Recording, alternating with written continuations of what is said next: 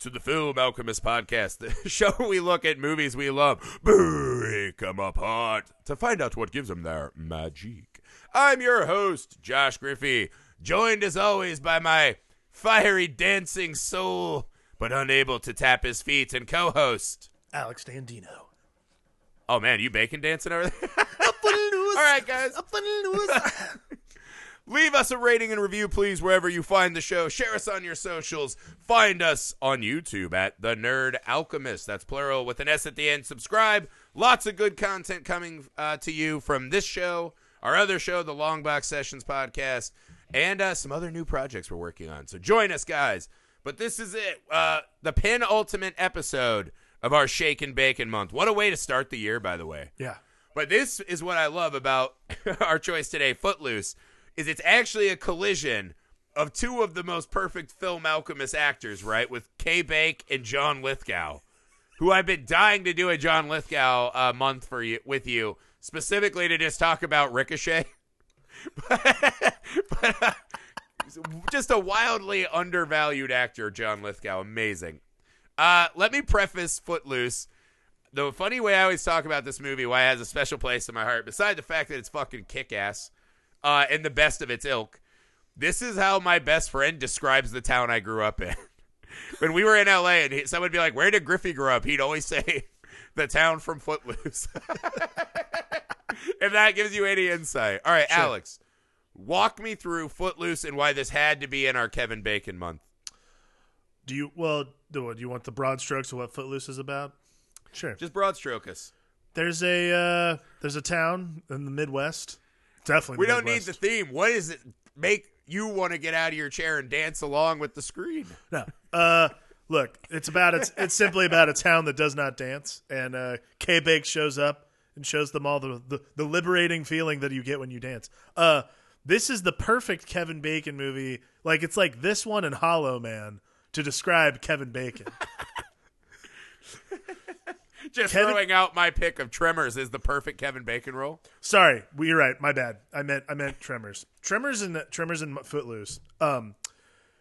Just kidding. Every role is a perfect Kevin Bacon role. That's why he's the best. While Tremors showed us the lighthearted, funny action hero side of K-Bakes, what Footloose does is shows you that he's the true unifier of all good things in this world. He's the unifier of Sting police-level hairdos, great dance moves, and just a town that needs to loosen up a little bit. And that's what Footloose is all about. Great dance moves in this movie may never have met paths still. But what I like, this is the role where Kevin Bacon sits atop the mountain and judges the fuck of lesser beings. Absolutely. Right? Like, in most movies, it's Kevin Bacon playing an everyman. Yeah. Trying to be one of us when he's clearly better.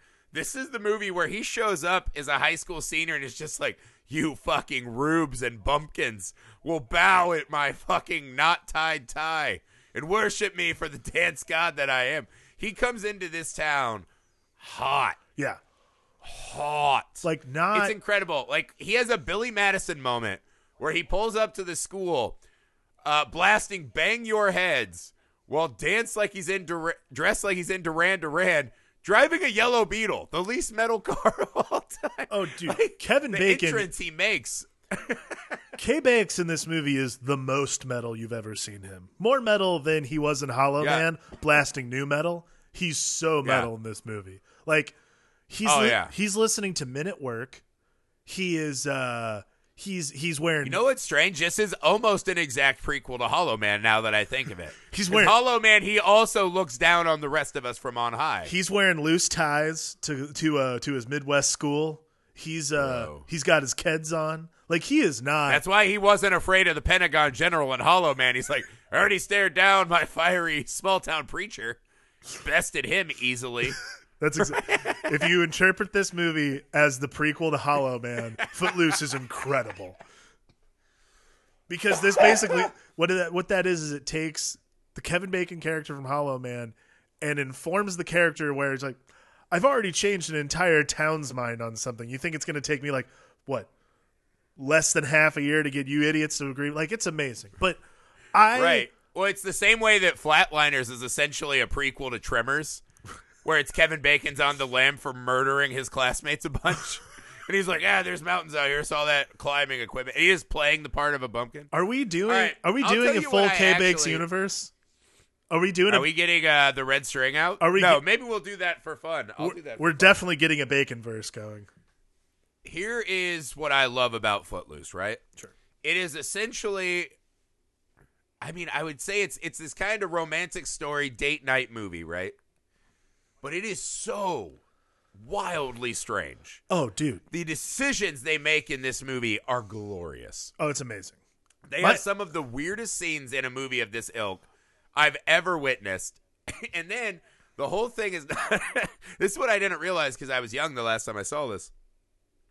This movie is built on the bedrock of one of the most amazing portrayals of an actual father in a movie that I've ever seen, right? This is a father really going through it, and Lithgow's performance is stunning in this movie. He's amazing. He's really good. I looked back and I was like, there was a real emotional part of Footloose. Like, I had totally forgotten with all the glitter hair flips. That was a great scene. There were great scenes with John Lithgow. You know what's really interesting is, I watched Footloose when I was younger. I've not watched it since. The only thing I have really connected myself to Footloose was Andrea's high school did it for one of their musicals. And I remember rolling my eyes, being like, that's a terrible idea for a musical. And what's funny is I was watching it in the morning while she was getting ready for work, and it is the first scene with the girl where she's basically playing Wishbone with the cars. And Andrea was like, what movie are you watching? And I'm like, Footloose. She goes, oh my God, I don't remember any of this. I'm like, it's because you did the musical. This is the movie. Too busy praying for you to get murdered and sing. Yeah, no, we should talk about the preacher's daughter.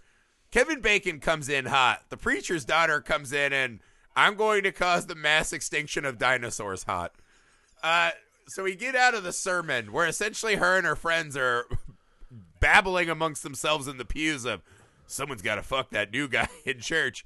Yeah. Goes out, immediately is playing Suicidal Chicken. She's doing the Chuck Norris commercial, right? Or Jean-Claude Van Damme. Yeah. Between two cars with the semi. This was the best part of that scene too, by the way, is the semi driver sees her coming from miles away. Doesn't stop. And he doesn't hit the brake. He just starts blasting his horn like, I will murder you. This will be the high point of my trucking career. But it's so strange. Her role in this movie is crazy. Yeah. Because she essentially has a suicide kink. Yeah, she's like, I'm gonna almost die and then get it all. She's a legit insane person. There's actually brain chemistry wrong with her. That first scene. No, they try to bring her back at the end, right? And you're like, no, you're once you start with, I'm going to get smashed between semis and kill my 4 friends and this guy that I have sex with. Yeah, you can't bring that back at the end by, thanks for letting me dance, Pa. It's not enough. It's just, she's a monster, honestly. Kevin Bacon is the least threatening person in this town. That's really saying something, by the way. By the way, the other thing too that I love about this movie is it's the only town in the United States of America where being on the gymnastics team is way more butch than being on the football team. That is a prime example of why I love this movie. They Absolutely. cut to Kevin Bacon and his friend Willard just having a manly bro moment. The thinnest I've ever seen Chris Penn, by the way. Yeah, they actually have just so many weird moments like that. This movie constantly is going, you're like, well, that's not the setting where I thought this would occur. Almost constantly. And I love that about this movie. Yeah, the gymnastics is hilarious. Also the, hey, my boyfriend wants to fight you tomorrow. And you're like, oh, fuck, Kevin Bacon's going to be throwing hands. And they show up and they're like, let's tractor chicken. And then, I love it too because the song is just perfect. It's I need a hero, and the first lyric is they're trying to fucking get these tractors up to full speed. Which I don't know if you've ever driven a tractor. It's an ordeal. I've done it.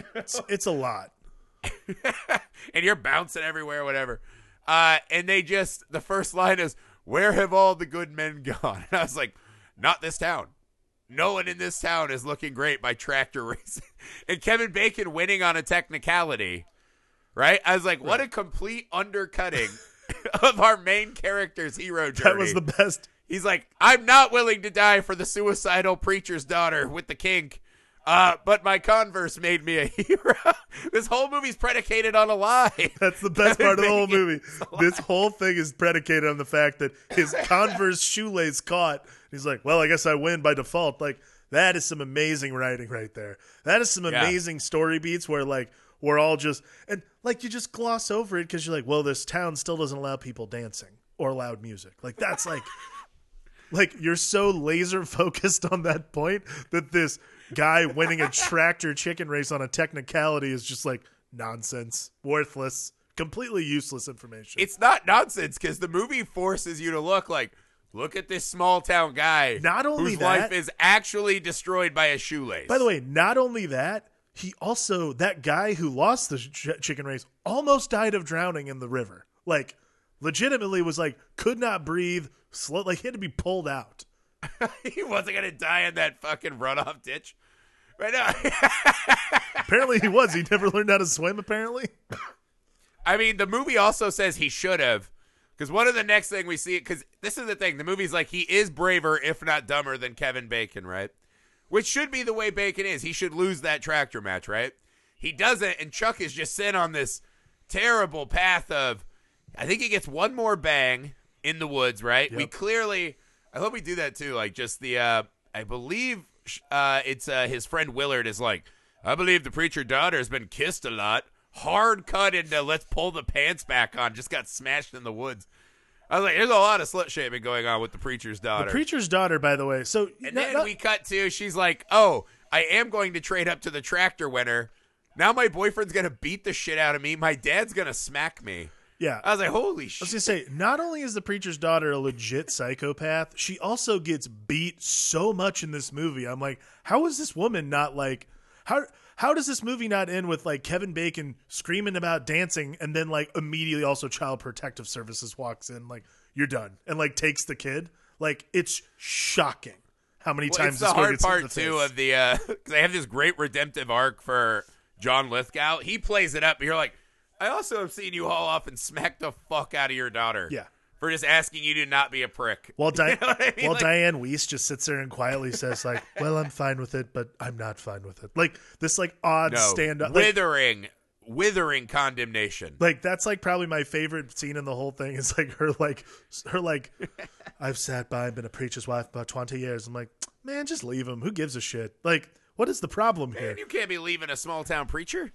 Oh, sure you can. Also, had that family not already lost enough for you, Alex? True. Oh, okay. I want to go towards the beginning again because, like, the first time we meet, the first couple of instances we meet Ren McCormick, like, this is like this great hallmark of 80s movies is like they drop like one or two hints about the kind of person you're going to get for the entirety of the movie. So the first thing you see is like he has a different haircut than everybody in the movie, which I read apparently was inspired by Sting. Yeah. Of course. And then the other thing is they're all drinking like peach tea out on the terrace, them and the families, and they bring up Catcher in the Rye. Is it Catcher in the Rye? I think it's Catcher in the Rye. Yeah. Yeah, it's Slaughterhouse 5. Slaughterhouse 5, that's what it is. Brings up Slaughterhouse 5, and he goes, yeah, it's a classic. And they all like stop like, what? What's a classic? Like, yeah, Slaughterhouse 5. Yeah, they're like, not in this school, boy. No. And he's like, in every school. Yeah, in every school. And I was like, did Kevin Bacon just come in with a Gregory Peck line like 5 minutes into Footloose? Well, yeah, so that's what gets us into Footloose is him going like, yeah, at every school. I'm like, man, the hair on this kid's peaches. My goodness. Like, yeah. He's just like, he's immediately like just pecking at everyone, just like all from the jump. He just wants to like poke everyone in the side. And then he also doesn't, then like he goes and I also love that like halfway through the movie, he's like, my crusade to defend classic literature. As these book burnings are just popping off, has to take a backseat to my dancing. Totally different movie this could have been. I did love the flour mill scene where he's, well, not the dancing part, but the, we'll get to that. But the first flour mill scene where he's like got the quick job at the flour mill and he's just working. So he's just lifting bags, and that girl comes out and she's clearly like the preacher's daughter is very aroused, obviously. And that's where she's like, hey, guess what? You're going to fight my boyfriend who's, gonna, race tractors with you down by the creek. And he's like, oh, yeah? And he's just, like, hauling these things. And you can see her. She's just, like, totally turned on. And the whole scene, I'm sitting there, I'm like, the entirety of the scene, the guys in the back who are telling him to, like, get the flower, they keep yelling at him because he's not getting the flower. And I'm like, that's the most Midwest thing of all, is you're in the Midwest I've also because had he's walked that off job. the line. Yeah, I've had that job, and that would never be okay. No, never. They would have walked out there, beat your ass, and embarrassed you in front of that lady. Absolutely. Like, I'm not doing extra work, you motherfucker. That was the best. That was my favorite scene of the movie. I'm like, this is obviously a fantasy because I guarantee you every single guy on that line is like, what the fuck is this kid doing? Yeah, it's so funny, and I think that's part of what I love about this movie is the strange choices. Yeah.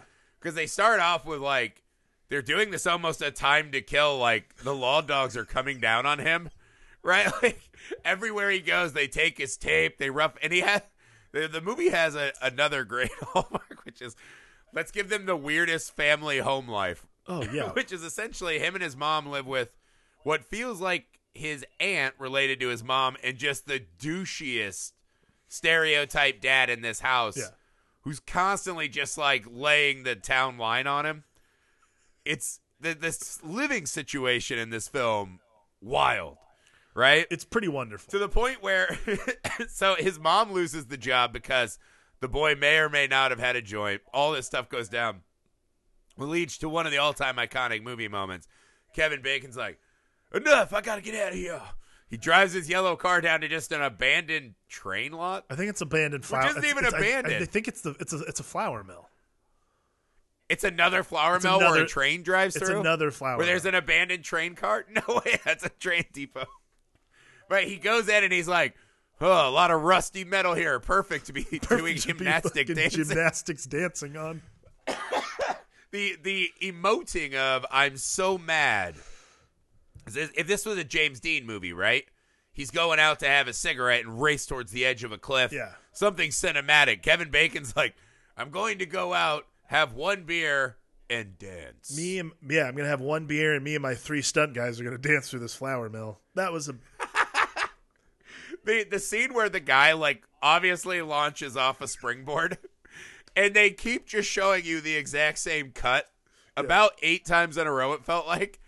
I was like, I know you guys obviously, like, were really proud of the shot, the silhouette of him jumping, but you're like, I get it. One jump is enough. Actually, my favorite my favorite was the guy that they had to do the wire work where he, like, swings down. I'm like, guys, that's not even gymnastics. That's just stupidity. And also, that stuntman has black hair, and I can clearly tell it's not Kevin Bacon. Big problems. Big problems. No, because this is not a real abandoned train depot. This is the dark heart of a teen. You and I both know that K-Bakes could have done that himself. And that's the thing that bothers me is they wouldn't let him do it, probably. I think going back and watching it, I was shocked at how bad all the dancing was. What are you talking about? It seemed like an integral... Well, it's like you go back and watch Dirty Dancing, right? Which, by the way, I forgot came out 3 years after Footloose. Wow. Probably riding a bit of the Footloose wave, right? Sure. But I went back and I was like, man, the dancing in Dirty Dancing still holds up. It's like, I get it. It makes sense, right? I went back and watched Footloose and I was like, holy shit, our parents were dorks. Like, just bad white people dances ever. Like when they go to that, I'm going to show you what you've been missing. And they drive across the county line and just go to the worst honky tonk. Yeah. And Willard's like, I can't possibly dance here. And I'm like, are you fucking if you can't dance dancing, there, bud. You're fine. Not even. It's just cowpokes getting weird with it. Horrendous dancing. And the fact that Kevin Bacon just walks in and just starts doing like little flippy doos and stuff and taking over the floor. There was a metaphor to this though, because I told Amy we were watching this as a couple, and I was like, I will say this.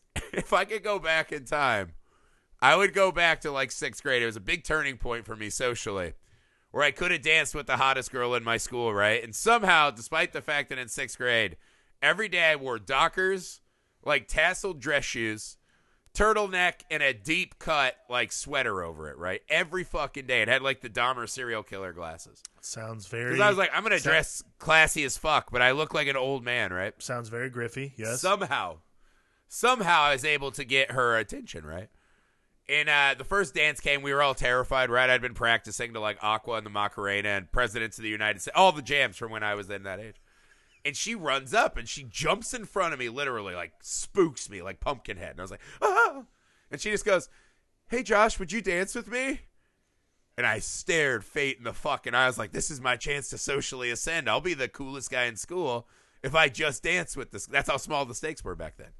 And I looked her right in her face and said, "Nope."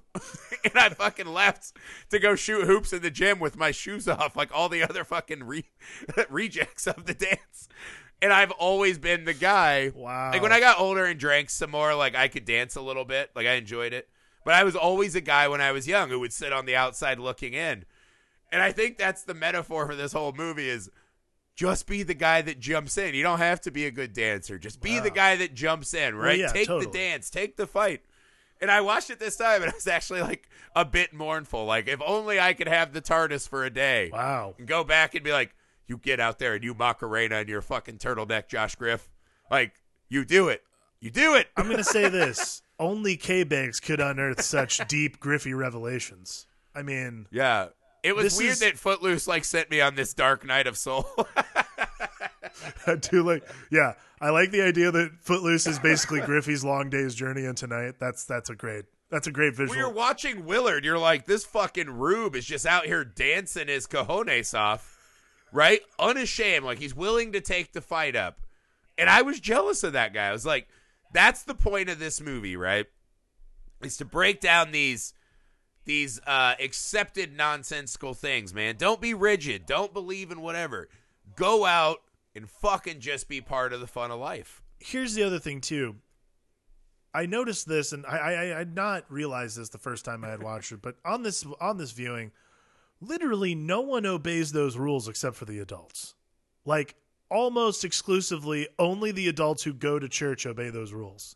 Everyone else does whatever they want all the time.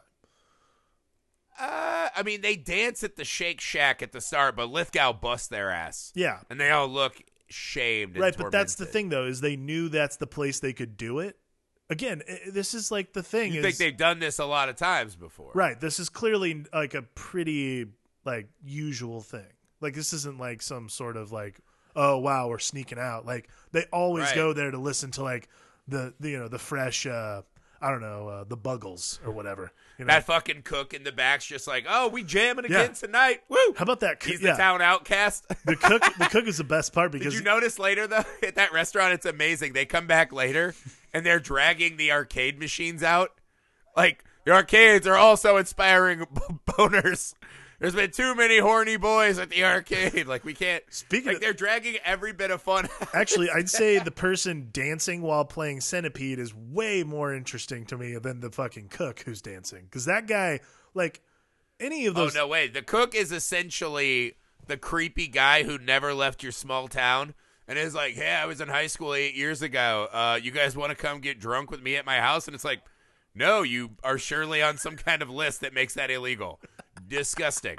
Like, why are you trying to hang out with us? We're 16. It is Gross. truly wonderful. But I think Ren's journey in this movie is very fascinating. I think that because he has literally no, like, him as a character, pretty much no arc, by the way. Like, let's be completely honest. He gets a tiny bit of resistance, right? But the funny thing about Bacon in this movie is how little he does to ever resolve his own problem. He resolves his problems by these country bumpkins just being like, God, I want to be as cool as him. Yeah, that's the thing. Like, there's like- a scene when he's about to get roughed up, right?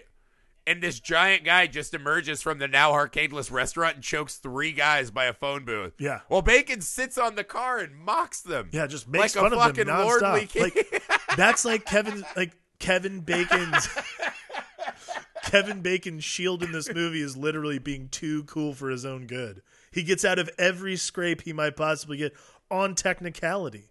He never has any actual stakes for himself, short of tetanus in the mill he's dancing. That's the in. difference. See, that's the thing. The last time we saw this, we were young men. And we saw this as a Kevin Bacon movie, right? As you're older, you realize It's a John Lithgow movie. Yeah, Kevin Bacon's the tiny bottle of vodka you spike the punch with.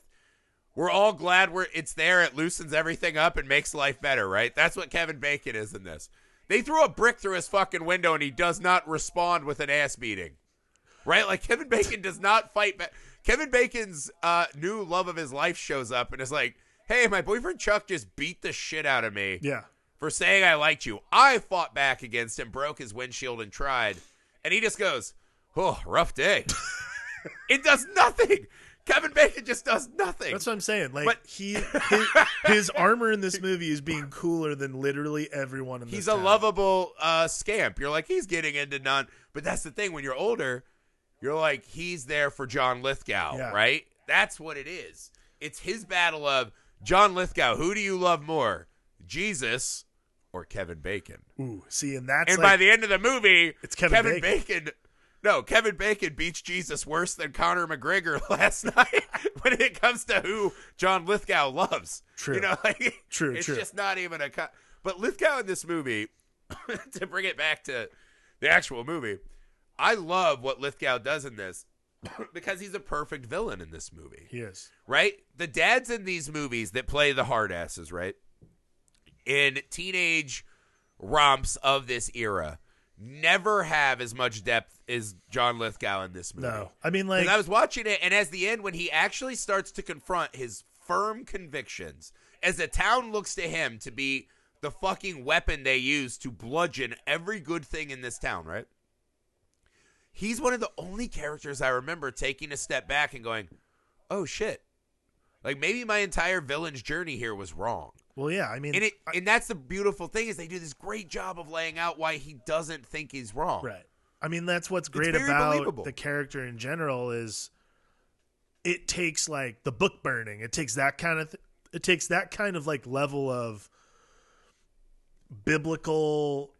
It takes that biblical level of ignorance, which you think he would totally be on board for him to go, oh, fuck, like... I've led these people astray. Like it's like Jesus it's like Jesus when he walks into the church and everyone's like, it's like a farmer's market.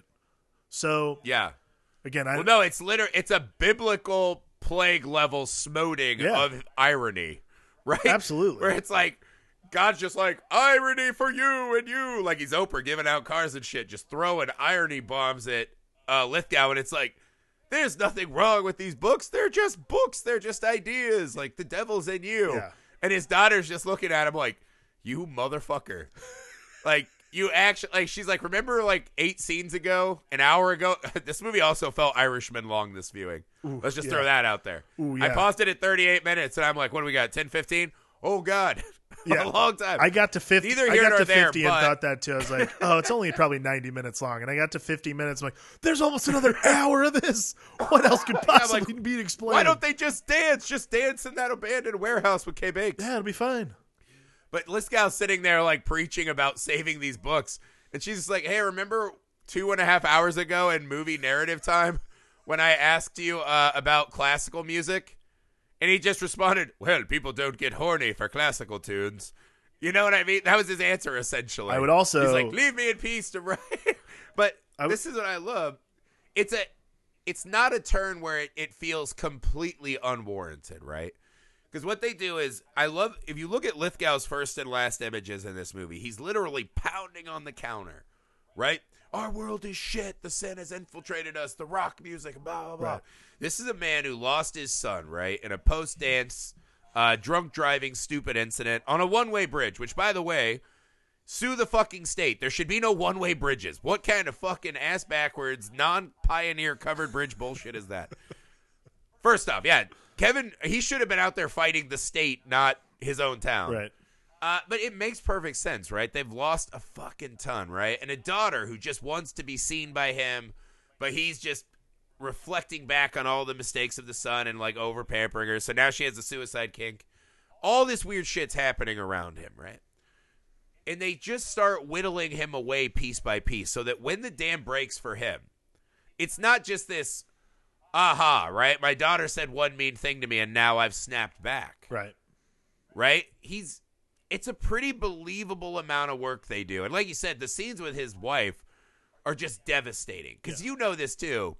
You could spout all this bullshit, right, to everyone else, right? And she she has that beautiful line where she's like, I think you're so good, you'll take a congregation so high they'll have to look down on heaven. Yeah. But when it comes to one-on-one, you need work. And it's that kind of shit that only your wife can say to you or your partner, where it's just so fucking devastating. Because you're like, here I am, and I can tell everyone else whatever, and I'm this and that, impress them. She knows my bullshit intrinsically. Diane Wiest has like that in this movie. She has that level of whoever I forget who the wife of the wife of the main character in Network. Like, she has that level of performance to me. Like, she's literally in the movie for like 15 minutes of like meaningful time. Probably less, yeah. And she fucking knocks it out of the park, man. Because like it's the perfect amount of docile strength that has to counterbalance this Lithgow performance, which is just a hurricane of emotion. And you have to get the person who's going to bring him back down. And you're totally right. Like, you live with someone like that, and I live with someone like that, where we can literally go out all the live long day and talk about like I fuck with people all day long about like my opinions about Disney movies and like all these other random things. And then I come home. The important fights. We're like Lithgow. We're fighting to save society. Right. And then I come home and I'm talking to Andrea, and she goes, "You're so full of shit." And I'm like, "All right, you're right." Like, all the time, and you're just like, man, I wish I could argue with that. Yeah, there is no argument because she's right. That's like the whole, but that's like the level of Diane Wiest we need in this movie, and it's what's so beautiful, and that's what's so great about the end too. Is like they get a little moment. Imagine this scene, right? Imagine being in this scene where you're at the character. Kevin Bacon's getting railroaded. He's quoting scripture, and the whole town's like, "Fuck this kid dancing in front of God, whatever. Fuck you." The devil can quote scripture, you little fucking Sting-looking bow tie motherfucker. Like, you can just hear all these country bumpkins like, this fucking son of a bitch. And Lithgow's like got the council in a stranglehold, right? He's become this little King Solomon himself, right? Right. And Bacon's making a good plea. He's making his case, right? And that lady just stands up and she's like, how fucking dare you? To Kevin Bacon, but whatever, like a church lady would say, the version of that. And Diane Wiest just goes, sit down. And goes, I think he has the right to speak. And no one in that room says a goddamn thing. Even the pastor's like, fuck, she just undressed me and spanked me. Yeah. In front of this whole town. It's pretty rough. I mean, there is a quiet power to her in this movie.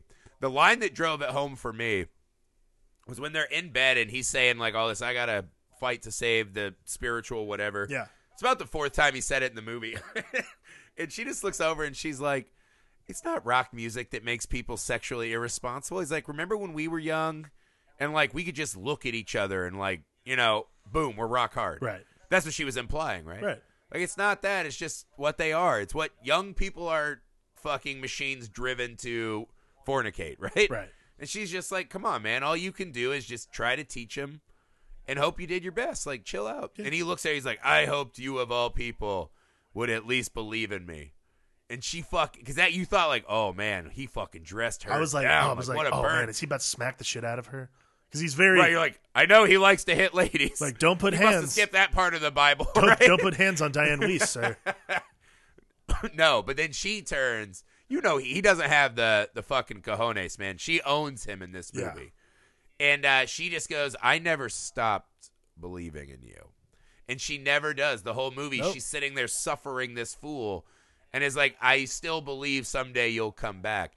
And at the end, when they just have that small moment where they're watching the fucking dance from afar, and he bought the, flower for his daughter. It's all these like little kind of sweet concession moments. But the moment when she just hugs him, and they kind of start swaying, and she's like, we almost danced, and they shared a laugh. I was like, fuck. Yeah. That's such a beautiful married person scene to me. That's my favorite scene Because you can just... Yeah, because there's just so much trauma that people inflict on people they're in relationships with. Especially if you have issues like this and that, depression, whatever. Sometimes people are just prickly to be around. And the person you lash out at is the one closest to you, right? I have that experience sometimes. Yeah. Where my wife, I just see her being like, what is wrong with you? And I'm like, I can't stop myself from being a bad partner. Right. It's in me. It's part of me. I suck. I get it. And she just looks at me with that like grace that Diane Wiest has in this movie where it's just, I know there's more to you, and like after a bad moment, right, you can both just look at each other and just apologize profusely, and the love is still there as the rock. And to see a character like John Lithgow, the fact that she doesn't lose faith in him after spanking his ass in 2 or 3 scenes. Shockingly uninvolved in the smacking of the daughter, though. That's a strike against her in the mom column. Yeah, that's but not great. The fact that even after all this and the dressing him down, she still loves him like that. It was a great scene, man. Yeah. And these are scenes that I never noticed when I was younger watching it. It's because you're a parent now. You're an adult. Like, again, like this. Right. When I watched it before, my mind was in the barn, glitter heron with bacon. Oh yeah, but this is the thing is the movie. This is why it stands the test of time. And this is why K-Bakes himself stands the test of time, is because it changes with you. That's the beauty of movies like this, and movies in general, is like the ones that you watch over and over again are the ones that change with you and age with you themselves. Right. You don't realize it's happening, but you change your scope and the movie changes for you as well. Right. Yeah. I mean, Lithgow is just so good. Like, the fiery fucking preacher into, oh my God, my own daughter's running around fucking trying to get run over by trains, getting smacked around. Like, he's just looking. He's like, I fucking suck as a parent. Yeah. And I think we all have that fear of, we're going to try so hard to protect you. And our kids are young enough to where it's like hyper that. Yeah. You're hyper protective at a young age. But you just realize you're like, there is just a helplessness to being a parent where you're like, fuck. And the fact that this guy who so adamantly believes in something that has no evidence and is a man of faith, right? And has convinced himself through trauma to have this shield of biblical harshness, right? Yeah. Is still able, through the love of his wife and daughter, to come back. And you don't know that this movie ends well and everything's cool. Like, that's kind of the unanswered question of the movie. Like, am I to actually believe that none of those kids are getting fucked up? That Chuck doesn't wake up from being unconscious and run Kevin Bacon over at the end? Like, I'm assuming there's some dead teenager on the road at the end of this movie. I'm assuming. Right? Like, Kevin Bacon's getting murdered at the end of this movie. Oh, I assume K-Bakes hits the bricks pretty much immediately once the camera stopped rolling in this film. Like, he does not stick around. Something really bad's happening, and John Lithgow's going to start choking his wife and being like, I told you! I knew it! So I don't believe it's like an all the way. It's one of those movies where you're like, oh, that's adorable. And then you're like, wait, this isn't going to end well. There's no way. This town's not healed. This is okay. The town's not healed, but it's a good start. With the power, well, it's like the Lithgow power of gives dance. that very impassioned sermon, right? Where it's, we gotta, I don't know if I did right, but the town's like, this fucking guy's infected by Satan. This is when it turns into like an X-Files, like, oh, the principal and all the teachers were actually a Satan cult. They just executed John Lithgow sacrifice style. And it feels like a movie, despite its happy and uplifting ending, where things go real wrong. Yeah. Like the fade to black on this movie. It's like this and Honey, I Shrunk the Kids, movies like that, where you're like, this feels like a happy ending, but it's not. It's real bad. Something horrible happened after the kid. Nothing good happens when these credits are over. Absolutely nothing. Terrible. Nothing. But I don't know, man. I just think it's charming as hell, Kevin Bacon. Right? And the fact that the movie goes between John Lithgow with this really interesting character arc for a villain, and then Kevin Bacon just, through sheer force of charm, doing absolutely nothing of value for the whole movie. That's an impressive feat. It's pretty good. There is almost no narrative value to Kevin Bacon in this film, right? If you sent this script into a screenwriting analyst, right? The first thing they would say is, lose Kevin Bacon and make the daughter the one who wants to dance. Right. Right? Make the daughter the Kevin Bacon character. And they just were like, I think this Bacon kid's got something, right? We're just going to, like the scene where they're having their heart-to-heart about the city council, and they're like, put men's butts in the background, And they're like, don't worry, Kevin Bacon will carry us through this odd decision. And he just does. He just fucking does. Yeah. That's the power of Kevin Bacon, man. This movie truly exercises the true power of K-Bakes, which is you can literally put him in a movie, give him absolutely no narrative value, and he will still be everyone's favorite character in the movie until you're an adult and you realize John Lithgow is the best character. He's overwhelmingly talented and charming, and then he gets the one scene where he monologues about his dad and why he wants this fight. Yeah. And you're like, oh, there's something more. This was the movie to me where Kevin Bacon throws the flag down and he's like, hey, man, I am the new leading man, every man in this world. This is my shit. And that's when he took the leap to all these other movies that we fucking adore. Right. This was the planting the flag, where he just, with I would argue one of his weakest roles of all time, maybe his most memorable to most movie fans. Truth. If you ask most people to think of Kevin Bacon movies, it's probably that him dancing in Footloose. Like, that's probably a vast majority of people, that's how they'll remember him. Yeah, I would agree with that. Right? Not in Visidong, not Tremors. Him dancing with the glitter, him dancing in the fucking train depot. That's how they remember. The poster for Footloose. That's Kevin Bacon. Totally. It's impressive. All right, that's it for Footloose, guys. Thanks for traveling down my history into my hometown with us for Footloose. Guys, wherever you are, that's what I would leave you with. Take the dance. Get off the wall and take the dance. That's what this movie teaches us. As always, leave us a rating and review. Find us on all the social medias.